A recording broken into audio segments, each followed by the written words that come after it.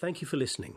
For more information about the Hay Festivals globally and to access our archive, please visit the Hay Player at hayfestival.org. Boladar, Croeso de Gatli, good morning and welcome to Hay and to this morning's event, which is in association with the University of Cambridge. Jaideep Prabhu is the Nehru Professor of Business and Enterprise at the Judge Business School at the University of Cambridge. He's here today to talk about the frugal innovation, how to do better with less. He will be signing copies in the book tent afterwards. Please do give Jaideep a warm Hay welcome.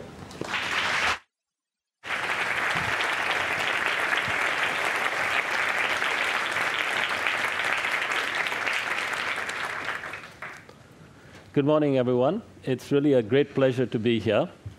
I've spent my career studying innovation. And in the first part of my career, I studied innovation in large Western corporations because the understanding was that's where innovation happens. And then in about 2008 or so, I turned my attention to emerging markets like India, where I'd grown up. And when I went to India, I realized two things. One is there's a lot of innovation happening in places like that. But also, the approach to innovation there is quite different from the Western corporate approach. Indeed, Indian innovators seem different in three ways. First, their approach was very frugal. They were very good at doing more with less and overcoming some of the resource constraints that they faced in their environment. Second, the mindset that they adopted was very flexible. There was a lot of improvisation and lateral thinking. And finally, many of their solutions seemed designed to bring people who are outside the formal economy into the formal economy. Let me give you some examples of what I'm talking about. So by way of contrast, this is what we might regard as an innovation in an affluent society. This is a high-end fridge that will talk to you and you can talk back to via this tablet PC. And for that pleasure, you pay about $3,000. Now, this is a bit of a caricature, but it helps me make my point. Large companies often have very structured approaches to R&D and innovation. They have big budgets and big teams. They'll work on pushing the technology frontier, sometimes for the sake of pushing the technology frontier. And then when they have some new technology, they put it into their products to differentiate them. And because this is expensive and because people can pay, they charge the customer for it. Now, in India, you may see something like this, but you're equally likely to see something like this. So that's $3,000. This is about $30. It's a clay fridge. It uses the cooling properties of water stored in this reservoir, not only to keep that water cool, but also to keep fruit and vegetables fresh for up to 5 days. The water evaporates through the walls of clay, and it drops the temperature by about 8 degrees in a hot climate. Now, this is frugal. It uses clay and water. I'll tell you a bit about the entrepreneur in a moment. He used a lot of lateral thinking and improvisation to come up with this. And his intention was to be inclusive. He comes from a village. He wanted to make a fridge for people like himself who would like to have a fridge but may not be able to afford one. And even if they were able to afford one, may not have access to electricity. Now, here's another example. This is an incubator. This is a beautiful machine. It has all the bells and whistles produced by a company like GE. But it's about $25,000. And at that price, it's beyond the reach of most people living, particularly in rural areas in countries like India, where the clinics will not be able to afford these machines. Even if somebody gives machines like this to them, they may not have technicians to maintain them, and they may not have regular access to electricity. Now, in a situation like that, something like this is very powerful. Now, that's about $25,000. This is less than $100. It's not an incubator. It doesn't have an oxygen tent. It's a baby warmer.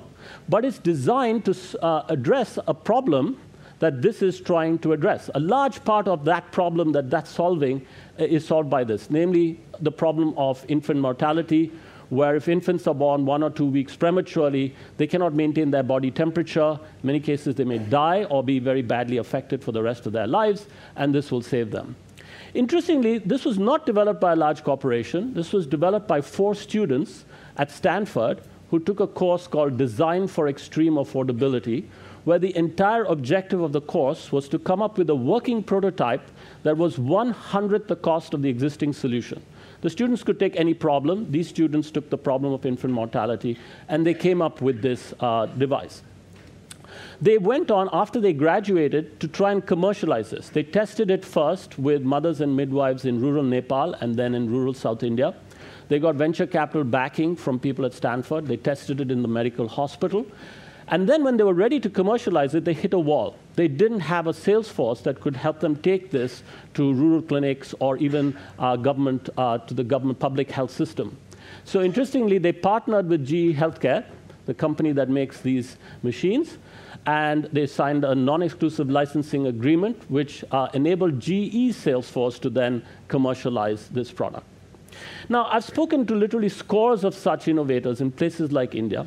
And in India, when I asked them to describe this frugal, flexible, and inclusive approach, they often used this Hindi word, jugaad. So my co-authors and I ended up writing a book about this phenomenon. We called it Jugaad Innovation.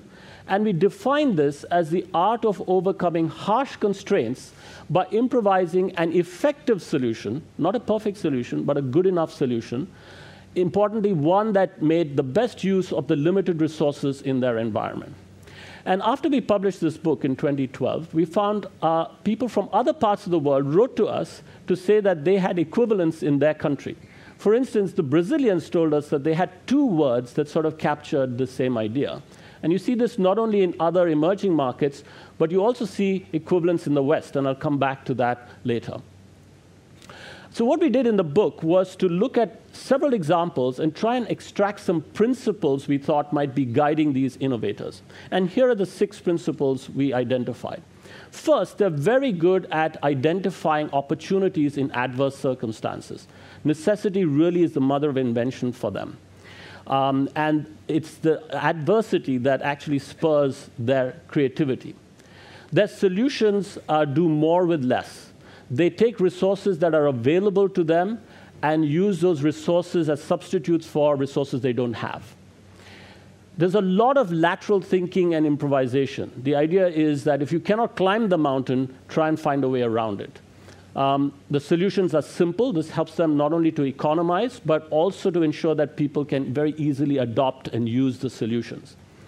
Often the solutions are designed for marginal users, marginal consumers, but they also include those marginal communities in the solution as part of the solution. And finally, these innovators are very passionate about what they're doing, and they have to be because what they're doing is quite difficult. It requires persistence over a long period of time. Now let's step back and ask why we need this approach in, say, a country like India. Now, despite the growth of the last 20 or 30 years in India, upwards of about 40% of Indians still remain outside the formal economy. They don't have access to good banking, they don't have access to clean energy, or to good healthcare and education. This slide helps me make my point. If you look at the Indian demography, you see, yes, there are quite large numbers of people who are very rich or in the consuming class. These are people who are typically in the big cities. They're educated, they have jobs in good places, they have bank accounts and so on, and their preferences are very similar to their counterparts in other developed countries. Now, typically, these people are the target of large companies, whether multinationals or domestic companies, because they're easy to reach and they have disposable income. Now, that's what we call a red ocean because there's a lot of competition. So there's a lot of blood in the water there because everyone is targeting these consumers. But if you look below them, you see even larger numbers, people who are aspirational, but who are typically on the borders of the formal economy. These are people who may live in urban slums, they may be in smaller towns or in the countryside. And they have some disposable income, but their incomes are generally quite low. But they're aspirational. They aspire to the lifestyles of people who are in the upper segments, if not for themselves, then for their children. Now, this is a blue ocean. There's relatively less competition because typically nobody really targets them with their market solutions. However, they're a very large untapped market opportunity. But to reach them, you cannot take products designed for those segments, just change them a bit and reduce the price. You have to start from scratch and design highly affordable solutions specifically for their conditions. Now, if you did that, though, if you targeted people who are in the sort of middle to lower end of the spectrum, you'll see tremendous growth because as people get richer, they move up this demographic pyramid. Now, India is, in a sense, a microcosm for large parts of the world. The World Bank issued a report in 2007 called the Next 4 Billion, which was named after the 4 billion people around the world, most of them in the informal economy, who earn less than $9 a day adjusted for purchasing power parity. This is more than half the world's population in the informal economy, many of whom face unmet needs in basic areas like financial services, healthcare, and so on. And the World Bank report argued that this was a very large untapped market opportunity, roughly $5 trillion worth in 2008. I saw numbers more recently that suggest it's about $10 trillion, which is roughly the size of the Chinese economy. So potentially a large market opportunity if one innovates frugally. I would even go on to argue that it's not just the developing world that needs this approach, but so too the West. Particularly since the financial crisis, we see pressures on household budgets and government budgets in the West. And people like Thomas Piketty have argued that inequality may be endemic even to Western developed economies. So I'd argue that even the West might learn how to do better with less. And if we look at large Western corporations that in the past spent a lot on R&D, we find that in Europe and US, they're spending more and more on innovation and getting less and less for it. So they too may be interested in doing more with less.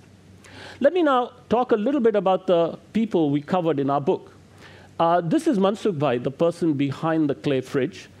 He comes from a village in the Indian state of Gujarat. He has a high school education. He comes from a family of potters. In 2001, there was a very serious earthquake in Gujarat, and people lost their household possessions, including the clay pots in which they traditionally store water. And one morning, he says he opened the local newspaper, and he saw a picture of someone's clay pot that was broken, and the caption read, "Poor man's fridge broken." And that actually gave him the idea to make a poor man's fridge, which you see here. He designed this. He set up a factory in his village. He trained local women to make this fridge. And then he went on to sell it, including on the internet. In many ways, he embodies these 6 principles I was talking about, seeking and finding opportunity and adversity, doing more with less, keeping it simple, involving people who are at the margins, not only as users, but also as part of the solution. By training people in the village, they could earn an income. A lot of lateral thinking, and also very passionate. You can see him on the internet talking about various things he's done with clay. Now you see various types of innovators. Here's another one. This is Dr. Mohan. He's a diabetes specialist from the South Indian city of Chennai. Diabetes is a very serious problem in Indian cities. But in cities, people can go to clinics like his. They can even afford to pay for treatment. So he has a thriving practice in the city. But he's aware that in the villages outside the city, villages like this, there are large numbers of people who have diabetes but don't know what it is. And they don't know what to do about it because they will not go to the city. It's too far away, it's too intimidating, it's costly, and so on. And equally, his doctors from the city are not going to go and live in the countryside. So he came up with this solution, a mobile van that you see here. He worked with the World Diabetes Foundation. They gave him this van and the equipment in the van. He worked with the Indian Space Research Organization. They gave him the satellite dish. This van goes from village to village. People like this lady from the village step into the van. She looks through the eyepiece. The image is broadcast via satellite instantaneously to the doctor sitting in the city who can see it on his computer screen and make an instant diagnosis that he then communicates via mobile phone to this person who's a local health volunteer. So Dr. Mohan has identified people like this from these village communities. He trains them for a few days in the city, and then they go back to perform this role. So you see lots of these kinds of models. In healthcare in particular, you see many. Here's another example. This is Dr. Devi Shetty. He's a cardiac surgeon. He was trained in London in Guy's Hospital and then went back to India. And then he realized very quickly that lots of Indians cannot afford cardiac surgery, simply too expensive. So he spent a lot of his life devoted to delivering quality healthcare, but highly affordably. And so this is what he does. He does in healthcare and in surgery what Henry Ford did with the assembly line. He looks at all the processes that go into surgery.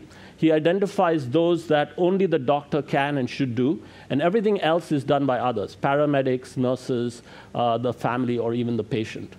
And then he also applies economies of scale to this. So this is his 1,000-bed hospital in Bangalore, where they do something like 30 major surgeries a day. And in this way, they've reduced the cost of surgery to something like $1,500, and they aim to bring it down even further. And they've taken this model to many other places in India and elsewhere. A final example, this is Selco, or Solar Electric Lighting Company, set up by Harish Hande, an entrepreneur in Bangalore in South India. His goal was to sell solar lighting solutions to people who are otherwise don't have access to clean energy and otherwise use things like kerosene. And the first problem he faced, though, was affordability. A lot of the people he was trying to reach could not afford his solutions. He says that the best lesson in life he learned was from a fruit cart vendor who told him that 300 rupees a month was too much, but 10 rupees a day was not. And he realized that a lot of people he was trying to reach were like that fruit cart vendor, earning and spending on a daily basis because they were in the informal economy. They didn't have bank accounts and they didn't have liquidity. The fruit cart vendor might wake up in the morning, take a loan from a money lender, then buy fruit and vegetables with it, which she would sell during the day. In the evening, with the money she'd made, she'd repay the money lender. She'd buy food for her family. And then if she had money left over, say 10 rupees, she might buy kerosene for lighting. So he said, how can I offer solar lighting solutions to someone like that at 10 rupees a pop? So here's his solution. He identifies people like this from the community, and this is a pattern. They use people from the community as part of the solution. He trains them to manage and maintain the batteries, the panels, and the lights. Now, people like that will also be unbanked, so they cannot take bank loans. He worked with a bank to give people like that loans that he guarantees. With the loan, this person sets up shop, like you see here, buys the equipment, the batteries, the panels, and the lights, charges the batteries during the day, and in the evening rents them to people like the fruit cart vendor for 10 rupees a pop. So she's better off. She doesn't have to change her behavior. She gets a much better quality of light. It lasts longer. It doesn't create fires and so on. If she has a business at home, she can be more productive. Her kids can read and so on. So she's better off, but so too is he, because after 6 months, he has a credit history. He can withdraw his guarantee. He's in the banking system in the formal economy as an entrepreneur. So you see lots of these examples of entrepreneurs, or social entrepreneurs, as you might call them. They have ingenious solutions in the community, but often they struggle to scale their solutions. And this is where large companies can enter this arena. And in fact, there are some examples of large domestic companies, such as Tata's, entering the space. So this is Ratan Tata, the then CEO of Tata Motors, and he had this idea of a people's car. So he would drive to work or be driven to work every morning in Bombay, and he would look out of the window and he would see scores of people on two-wheelers, often 2 adults and 2 or more kids balanced very precariously on these two-wheelers. And he said, what if we could make a car for people like that? And he said this at a press conference, and a reporter asked him, so how much would this car have to cost? And he said, just pulled a number out of his head, 100,000 rupees, about $2,000. And so then a small team at Tata's got to work on this, working backwards from that price. And they approached this again from scratch. They rethought what it would take to make a car, and they came up with this people's car. And Tata's have gone on to do other things, such as this $10 water filter that uses some rice husk nanotechnology in the filter. You also see multinationals entering this space.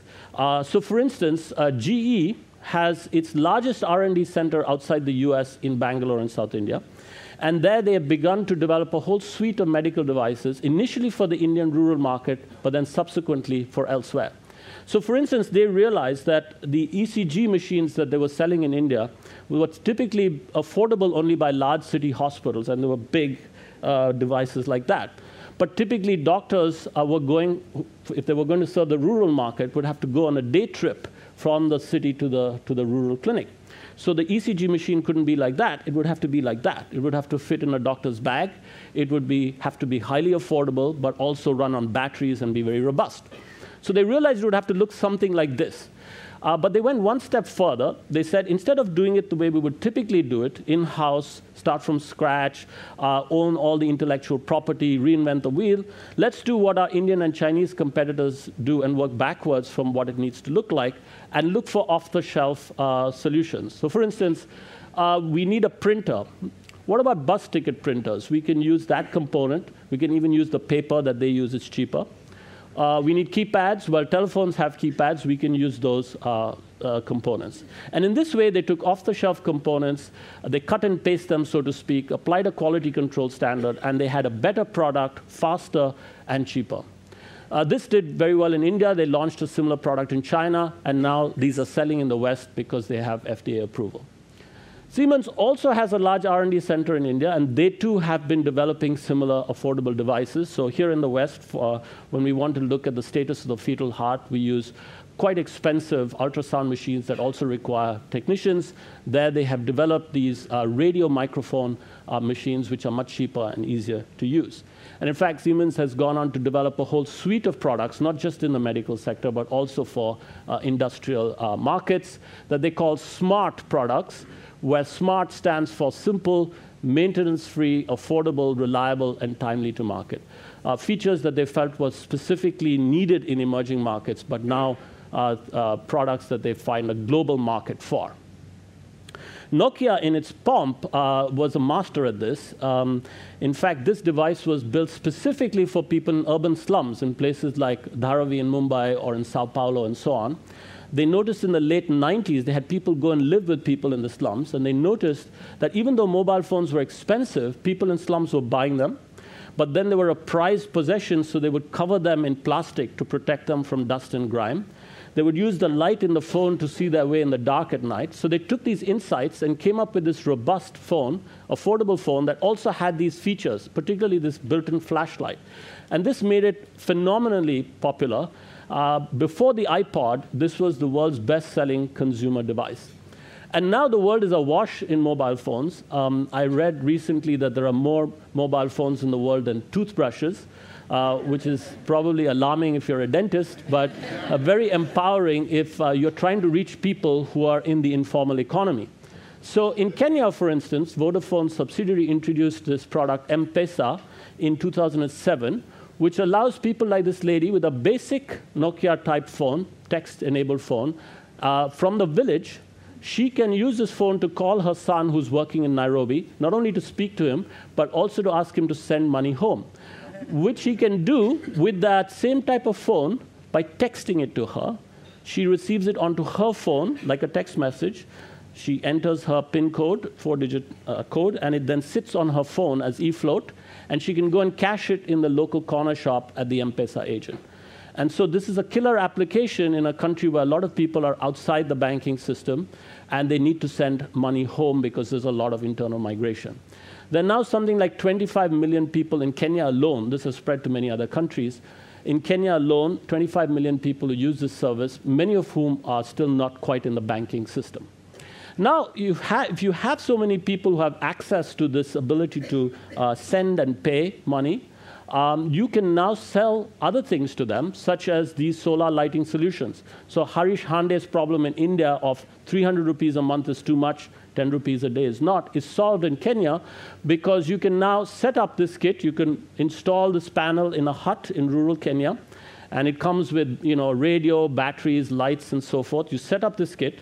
Now, it's still too expensive for people to buy up front. They don't have that liquidity. They don't necessarily have bank accounts. They can't take loans, but they have M-Pesa. So that's set up in their home, and then they pay off the upfront cost on a weekly basis as if they were paying for electricity as a utility through micropayments. And they can do that flexibly. And if they don't make their regular payments, M-Copa can cut off the supply until they do remotely. So it makes it easier for them to pursue these people. Now, that book which I talked about came out in 2012, and it was about emerging markets. And it was about how Western companies going to those markets could learn from their emerging market counterparts. But since that book came out, I've been struck by the interest in frugal innovation in the West for the West. So I've spent some time now studying that with a co-author. And we've tried to understand why this is happening. Now, partly this is a consequence of particularly the financial crisis, but not only that, about 2 decades of flat real incomes in the West, particularly in areas where people were employed in manufacturing because of globalization and technology. Exemplified by this study by PricewaterhouseCoopers, where they surveyed consumers in Western Europe and North America, and they found that there's been a systematic upward shift post-financial crisis in the number of people answering yes to these questions. I seek discounts, I accept living with less. And this is from a base of about 50% before the financial crisis. So something like 65% of Western consumers are saying they accept living with less. Now, it's not just that Western consumers are value conscious, they're also increasingly values conscious. So Nielsen finds that a lot of consumers now are willing to pay more for products and services that come from companies that are environmentally or socially positive. And that particularly young people want to work for such companies. So we've been thinking about this, and we realized that there's something of a frugal innovation revolution brewing in the West, driven to a great extent by a new type of consumer. These consumers, we call them prosumers, are not just passive recipients of products and services from companies. They're more actively involved in the socioeconomic process, and they're driving at least 2 major movements, the sharing economy and the maker movement. Now, the sharing economy you're probably all familiar with, where people like you and me can directly trade spare assets with each other on some kind of digital platform. This is now a small part of the rental sector, but it's likely to grow very quickly, and it'll grow exponentially over the next few years. How will it grow so quickly? Partly because the model is fundamentally frugal. It's essentially asset light. As exemplified by this quote by Brian Chesky of Airbnb, you could argue that Marriott is a competitor of Airbnb, and Marriott, if it wants to add capacity, would actually physically have to build that capacity. And that's expensive, it takes time, and so forth. Marriott may take a whole year to do that. Airbnb could add that capacity in a few weeks. Why? Because that capacity already exists. People simply have to click and contribute it to the platform. This model is also evident in this case of BlaBlaCar. This is a company that allows people, initially in Western Europe, it's now global, people who are traveling, commuting between, say, Brussels and Antwerp. And if you're doing that journey and you have 3 spaces free in your car, you can trade those with others who want to make that journey on this platform. And that contributes to the cost of your journey. Again, this has grown exponentially in the last few years. BlaBlaCar now transports more people in Western Europe than Eurostar does. Now, the maker movement. This is where now small teams of people, sometimes even our students in places like Cambridge, can do things that only large companies or the government could do 10 or 15 years ago. This is an example of 4 students from Northwestern University in Chicago. When they graduated, they called their organization Design for America. 2 of them had a background in engineering. 1 had a background in design and another in business. And they said, well, if you want to solve big problems in the world, you don't necessarily have to go to Africa or Asia. There are plenty in the American backyard, such as this problem of hospital-acquired infections that kill something like 100,000 people every year. So they said, what can we do about this? 4 of us. Well, they went to their local hospital in Chicago. They talked to doctors and nurses, and they realized very quickly that they have every intention of being hygienic, but there are many moments in the day when they cannot go to a wall unit to dispense the gel. So they went back to their studio, small room, a fraction of the size of this room, where they have some computing equipment, software, and a 3D printer. And they brainstormed. They asked themselves, what would a kid do? Well, a kid would probably just run his hands on his trousers. So what if we took that wall unit and have it clip onto the doctors' and nurses' scrubs so they can actually dispense the gel on the fly? That was their insight. They then came up with this device. They prototyped it in their studio. This is Swipe Sense, so that's the device that clips on. And then they said, well, how do we commercialize this? They needed money, so they crowdfunded the money they needed. They didn't have a factory to make this. They outsourced the manufacturing. They didn't have a big advertising budget, so they used social media. One of them did a TED talk that went viral.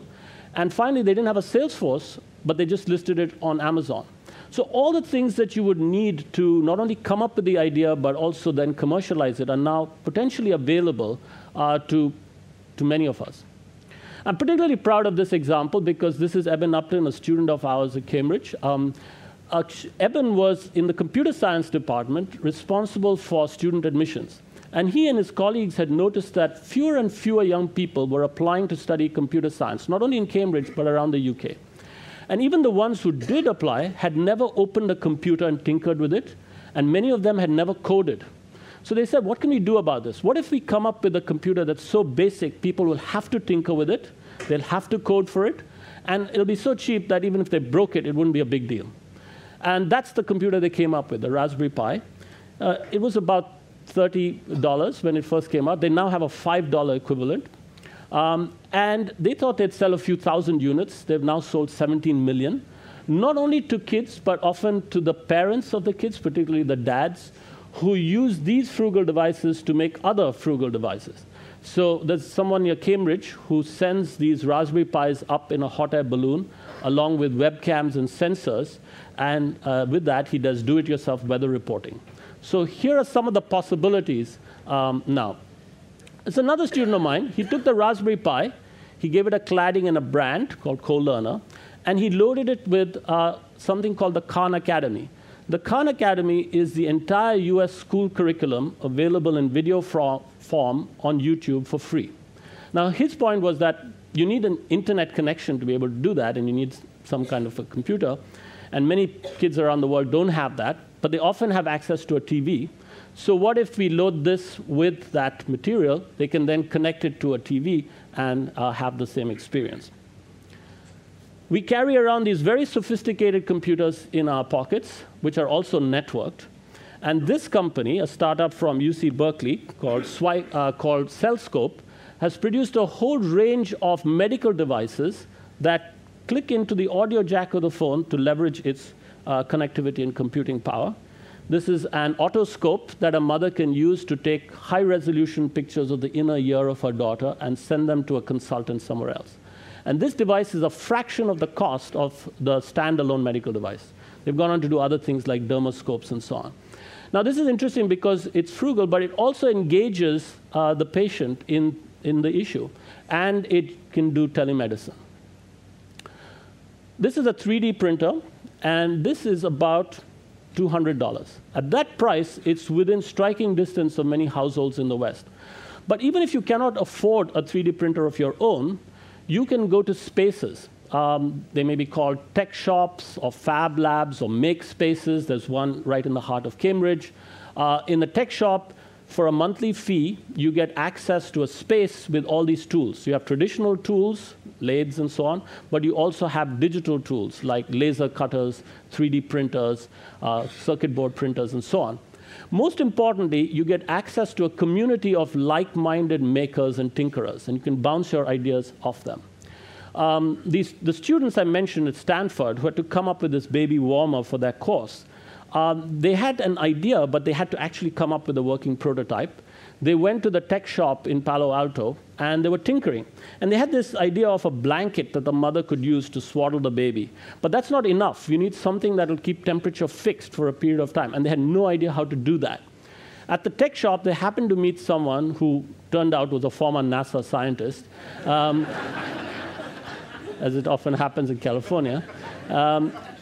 And he told them about phase change materials, these waxy substances that you can heat and then they keep temperature fixed. And so that's a key part of this device, this pad here, which can be heated either through electricity or through water. So the Embrace people, that's Jane Chen, part of the team, with an admirer who used to live in the White House. And when he lived in the White House, he actually hosted a maker fair. These are fairs that you have now around the world celebrating this maker movement. And he hosted it for an interesting reason, I think. You can see that here in his quote. Today's do-it-yourself is tomorrow's made in America. Perhaps the idea was many of these communities, that manufacturing communities that had been hollowed out by globalization and so on, this might be a way to revitalize them, but in a different way, doing more high-value-add manufacturing, doing more creative, innovative manufacturing. And in fact, maker fairs are now a phenomenon, much like book festivals around the world. Cities compete with each other to host these. I went to one in Rome a couple of years ago. Very big event over 3 days in a big space like this. Thousands of people coming there, often with their families, with their kids, to either see what others had done or to demonstrate their own things that they had come up with. And there was a group of people from the European Institute of Design, which is a school in Milan, and their display was all about smart lighting solutions. All their solutions used the Italian equivalent of the Raspberry Pi, something called the Arduino. And there was one in particular that struck me.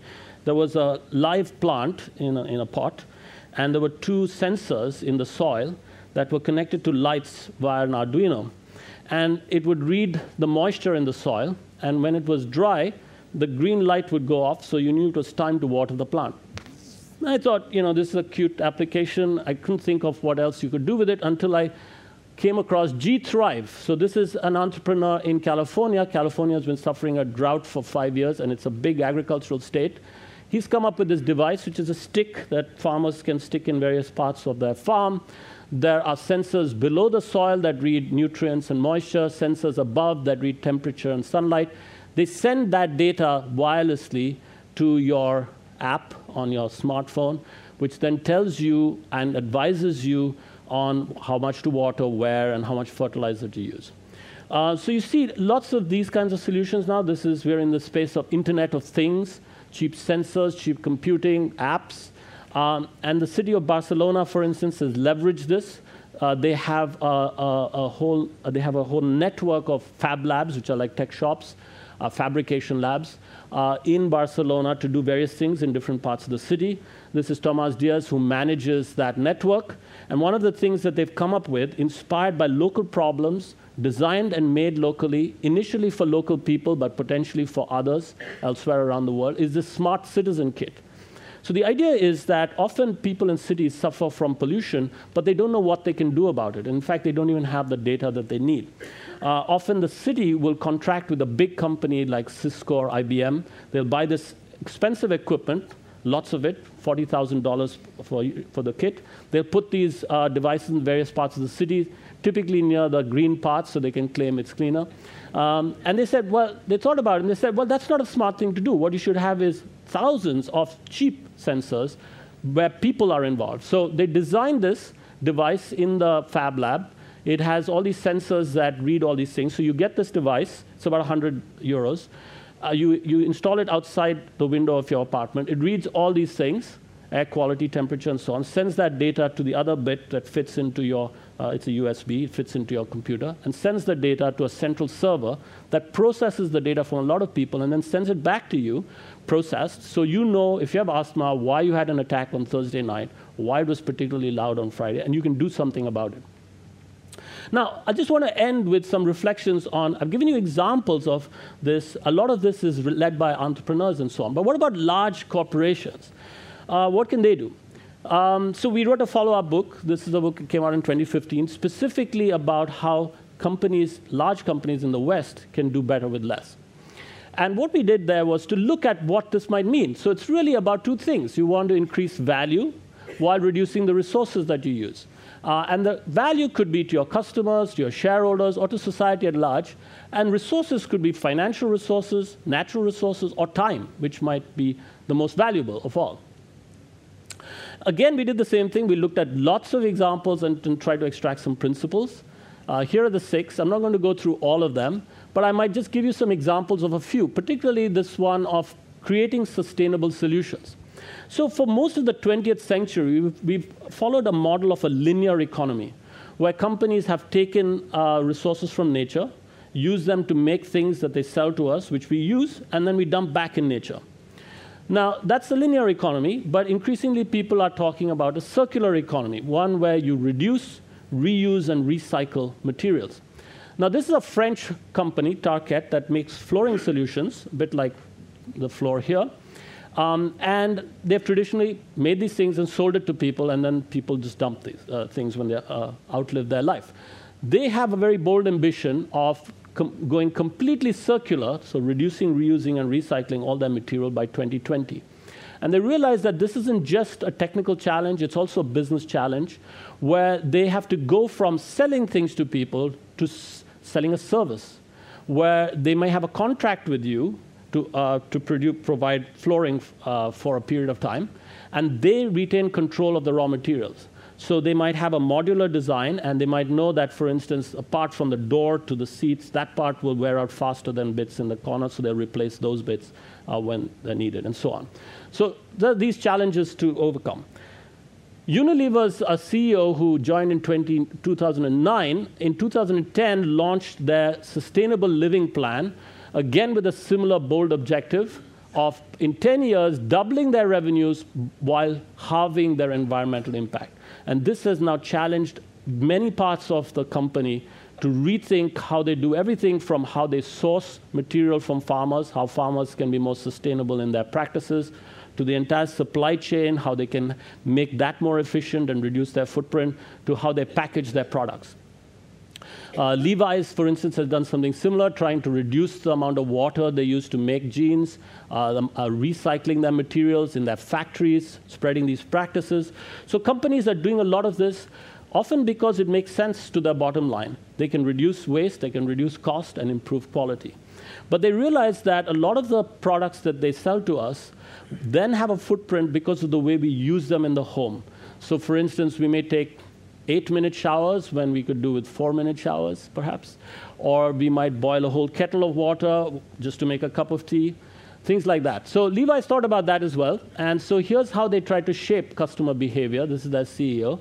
He said, don't need to wash your jeans as that often. I haven't washed mine in a year. And this set off a whole set of studies. People started looking at jeans that hadn't been washed for 2 weeks or a month. And actually, they found that in certain environments, it didn't make much of a difference in terms of bacterial content. You could, in fact, do what he did and get away with it.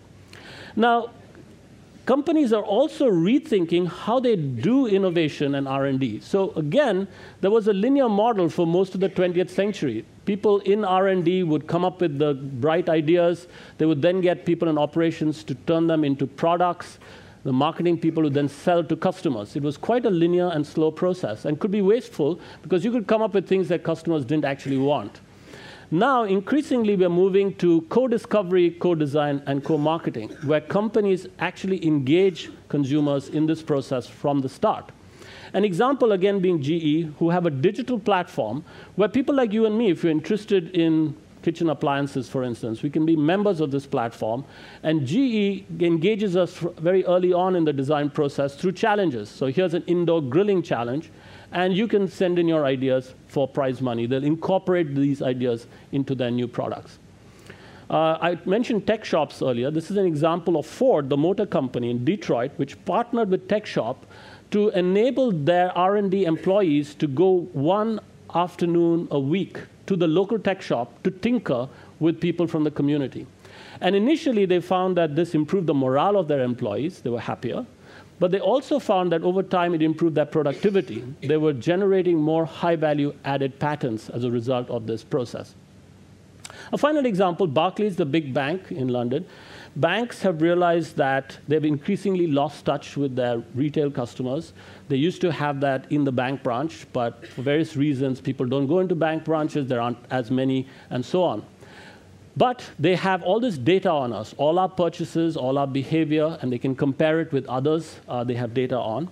And much like Amazon does, they could use that data to make very sensible recommendations to us through an app. Amazon does it to recommend books. They could recommend how we might maybe buy fewer coffees at Starbucks, to save, to pay off our mortgage, that kind of thing. Now, they could develop these apps in-house. They have the resources, they have the people, they have the technology, but often they're constrained by their structures and their culture. They're very hierarchical, maybe siloed, they have a compliance, risk aversion culture. And they're surrounded in a place like London by scores of startups, fintech companies, that are doing this all the time. So they say, well, instead of trying to beat them, let's join them. So they've set up a big space, an accelerator space in London, and they've got a company called Techstars to manage the space for them. Techstars selects 10 fintech startups to be housed there for a 13-week period, during which the startups are trying to improve their solution but they're mentored on a weekly basis by people from the main bank. And this helps the startups because they don't know much about banking, and the mentors can help them get that insight. But it also helps the mentors because they don't know much about technology, and suddenly they learn about the possibilities. And at the end of the 13 weeks, these teams pitch to someone, a team from Barclays, and then Barclays can decide whether to incorporate that into the bank or to simply invest in it. So in conclusion, there are some challenges that this approach poses to large organizations. Large organizations for a long time have had resources, but now they need to learn to do more with less. They've typically been very structured. Now they have to be more agile. They've typically been secretive about innovation. Now they have to include other groups. And so 3 ways they might do this. They might give their employees more time and space to experiment, like Ford is doing with Tech Shop in Detroit. Or they may engage with more agile entrepreneurs, like Barclays is doing in London.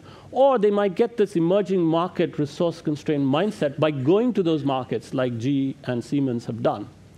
Now, small organizations, startups, face the opposite problem.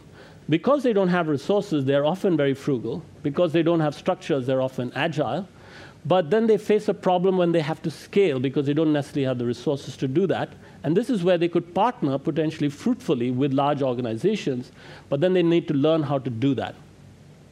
So let me say in conclusion that based on the work that I've done, I really believe that the world needs this kind of frugal, flexible, and inclusive innovation.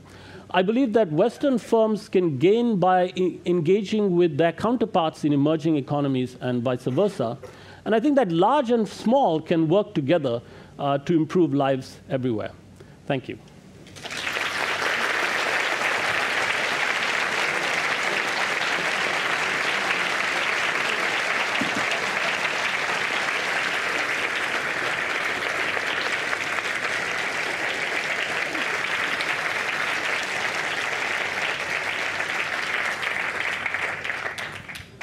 Thank you. I believe we have about 15 minutes, and I'd be very interested in your thoughts. And there are microphones around. I think there's a gentleman there, and there's a lady there. So if you could hand. Yeah.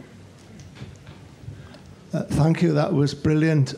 I wonder if some of what we need to do is to actually change our attitude to things like folk wisdom. I mean, thinking of your fridge analogy there. So in parts of Wales, I'm aware, the fridge was a slate shelf where, milk and cheese could be kept fresh and that was used for centuries. Looking at indigenous folk wisdom and seeing what we can learn from them and then reapplying it, in a sense, to our contemporary world. Absolutely. Great question and great observation. I completely agree with you. There's a lot there that we can work with. And in fact, there is a professor at the Indian Institute of Management in Ahmedabad in India who's been doing precisely that for 20 years, documenting these folk innovations, particularly in the countryside. So he goes on walks like Gandhi used to. He goes with his disciples, so to speak, and then they go and meet people like the person who came up with the clay fridge, and they document this. And now there's a website that has it's a repository of these, and others who are interested, even large companies, in taking them to the next level, either by introducing some technology or branding it or marketing it, can participate. And I think that's absolutely right, that insight that people who are dealing with problems, often in resource-constrained environments, use their ingenuity to come up with solutions. And for most of human history, we've been in situations of extreme resource constraint where the only resource we've had is our ingenuity, hence the clay fridges, which are universal, actually. And so we tap into that. And the M-Pesa example I gave you of Vodafone introducing that mobile payments thing, they actually got inspiration for that from people in an urban slum in Kibera in Nairobi, where they observed that people were exchanging minutes as a form of currency. And so they said, how can we take that to the next level? And that's exactly what they did. They developed this platform that could enable people throughout Kenya to do it, and they used the corner shop in the village as the agent, so they could actually cash it. So I think absolutely, how can we go back to tapping into these insights? But sometimes we need to take it to the next level. I think there's a question there.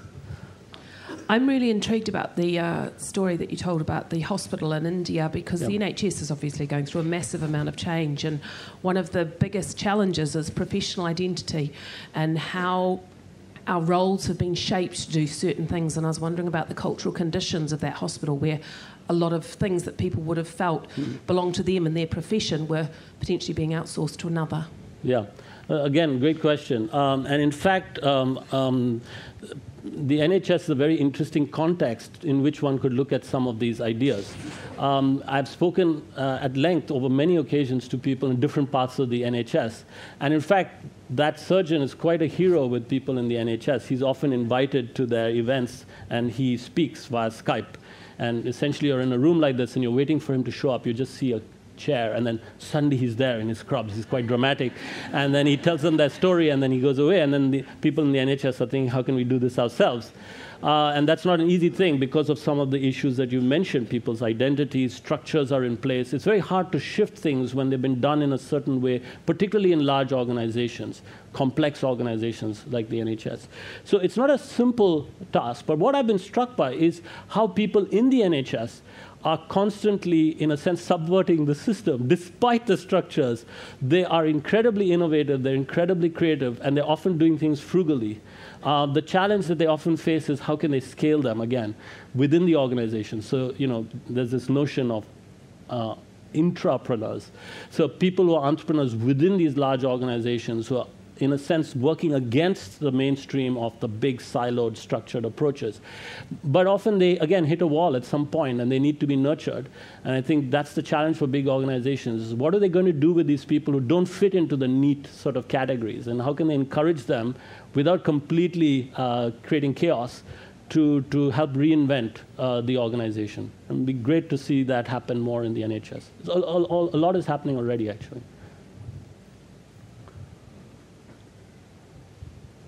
Thank you. Very, very interesting talk. I work for a charity, a larger charity, not remotely one of the largest, but a larger charity. And a lot of what you were saying here really hit a chord in terms of charities who we are. I think charity in this country, and I don't know whether it's the same in other sort of more developed, are facing a sort of existential crisis.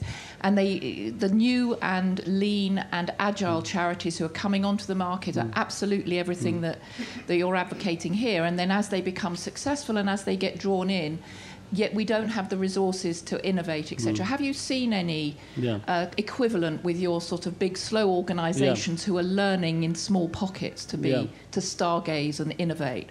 So, again, great observation. And in fact, there are lots of people in the charity sector or NGOs who are masters of this, either because that's how they've grown, they had this is in their DNA, in their roots, or because they've had to do that. And increasingly, a bit like Barclays engaging in the private sector, in the corporate sector with startups, you see charities engaging with social entrepreneurs. So UNICEF, for instance, does this. They do this brilliantly. They engage with startups that help them to do many of the things that they would need to do but cannot do. But I have to speak about a particular NGO which I've encountered in my research, which I'm much in awe of, which is a Bangladeshi NGO called BRAC. And I don't know how many people have heard of BRAC. Not that many. It's one of the world's best kept secrets, I think, in some ways. It is the most remarkable organization. It is possibly the world's largest NGO.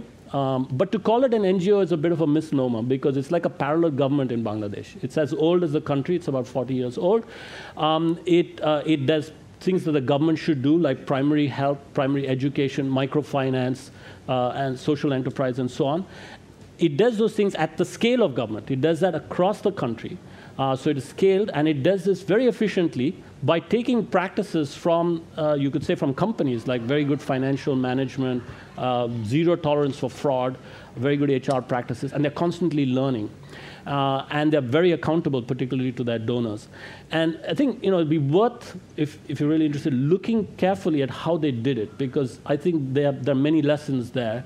And now they've become large and bureaucratic. They realize they need to be faster. So they, too, do this kind of engagement. They have a social innovation incubator, which is trying to bring ideas from outside in. and equally to share ideas within the large organization, because sometimes one part doesn't talk to the other. So I think that's a fascinating space, and there's a lot happening there. There's a question here. Oh, yeah, please.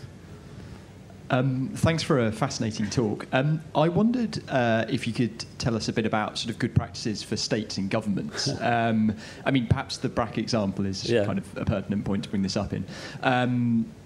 Should it be that states do the sort of Barack Obama thing of kind of facilitating through things like makers' fairs, and otherwise just step back? Or is there a more active role for sort of big governmental organizations? Again, a fascinating question, and there's so much that states could do. Now, I think both, in a sense. They've got to be more engaged, but they've also, I think, got to be more trusting of people outside government, their own citizens, actually, and engage more with their citizens. So there are lots of examples I could give you, not only from emerging countries like India, where you have these interesting examples in healthcare, or Kenya, where you have interesting examples in financial services, but even in the West, like the Netherlands. I don't know if you've heard of this organization called Buurtzorg. Anyone heard of Buurtzorg? A couple of people have heard of Buurtzorg. It means neighborhood care. And this was a nurse, a male nurse, who, the Netherlands used to have neighborhood nursing. They had people from the community who did social care in the community. And then it became quite corporatized, quite managerialist through the state, actually. The state intervened in the 90s and said, you've got to become larger, we want bigger entities, you'll have economies of scale. But that actually just added more administration and more managerialism. It didn't improve the quality of care. And in fact, nurses became more estranged from their patients and vice versa, and they were having to account for every 10 minutes of their work and so on, and they left the profession. And one of those nurses was Jan de Blok, Jos de Blok, and he then went back to these basic principles, and he set up Buurtzorg, which has, you have a group of 10 nurses for a community of about 5,000. Took it back to those principles. And now it just spread. It's remarkable because the nurses are more motivated, they develop relationships with their patients, and yet it's quite a frugal organization because the back office is tiny. They use the internet and so on. So I think there's many of these models that are happening in the private sector, on the third space, that governments could partner with. I gave the example of Fab Labs. That was the mayor of Barcelona pushing this idea. And I think a lot can happen, particularly at local government level in cities. I think you see this happening where mayors are pushing this kind of engagement with their citizens, with local companies. They can use challenges. They can use procurement to stimulate local business as opposed to big corporations that are often from elsewhere and who they typically do business with. So lots happening in that space. Hello. I'm just aware of time, so perhaps we can take a couple more questions. Yes? Please. Hello, thank you. That was really interesting. And at the beginning of your talk, you mentioned some of the very expensive high-end tech produced by companies like Siemens and GE. And you also mentioned how they're interested and involved in the frugal tech. My question is, what would happen if that wave of frugal tech started washing back into our part of the world? Yeah. Do the Siemens and GEs have a position on that? Do they want to encourage it, actively discourage it? Where are they on that? Again, great question. And I think they have mixed feelings about it, because on the one hand, their entire business model relies on these high-end products which have high margins. Their salespeople have commissions that are based on the value of what they sell. But equally, particularly in the emerging markets, they are being literally slaughtered by the local competition, particularly in China, where local companies were developing medical devices at the fraction of the cost, designed specifically for Chinese hospitals.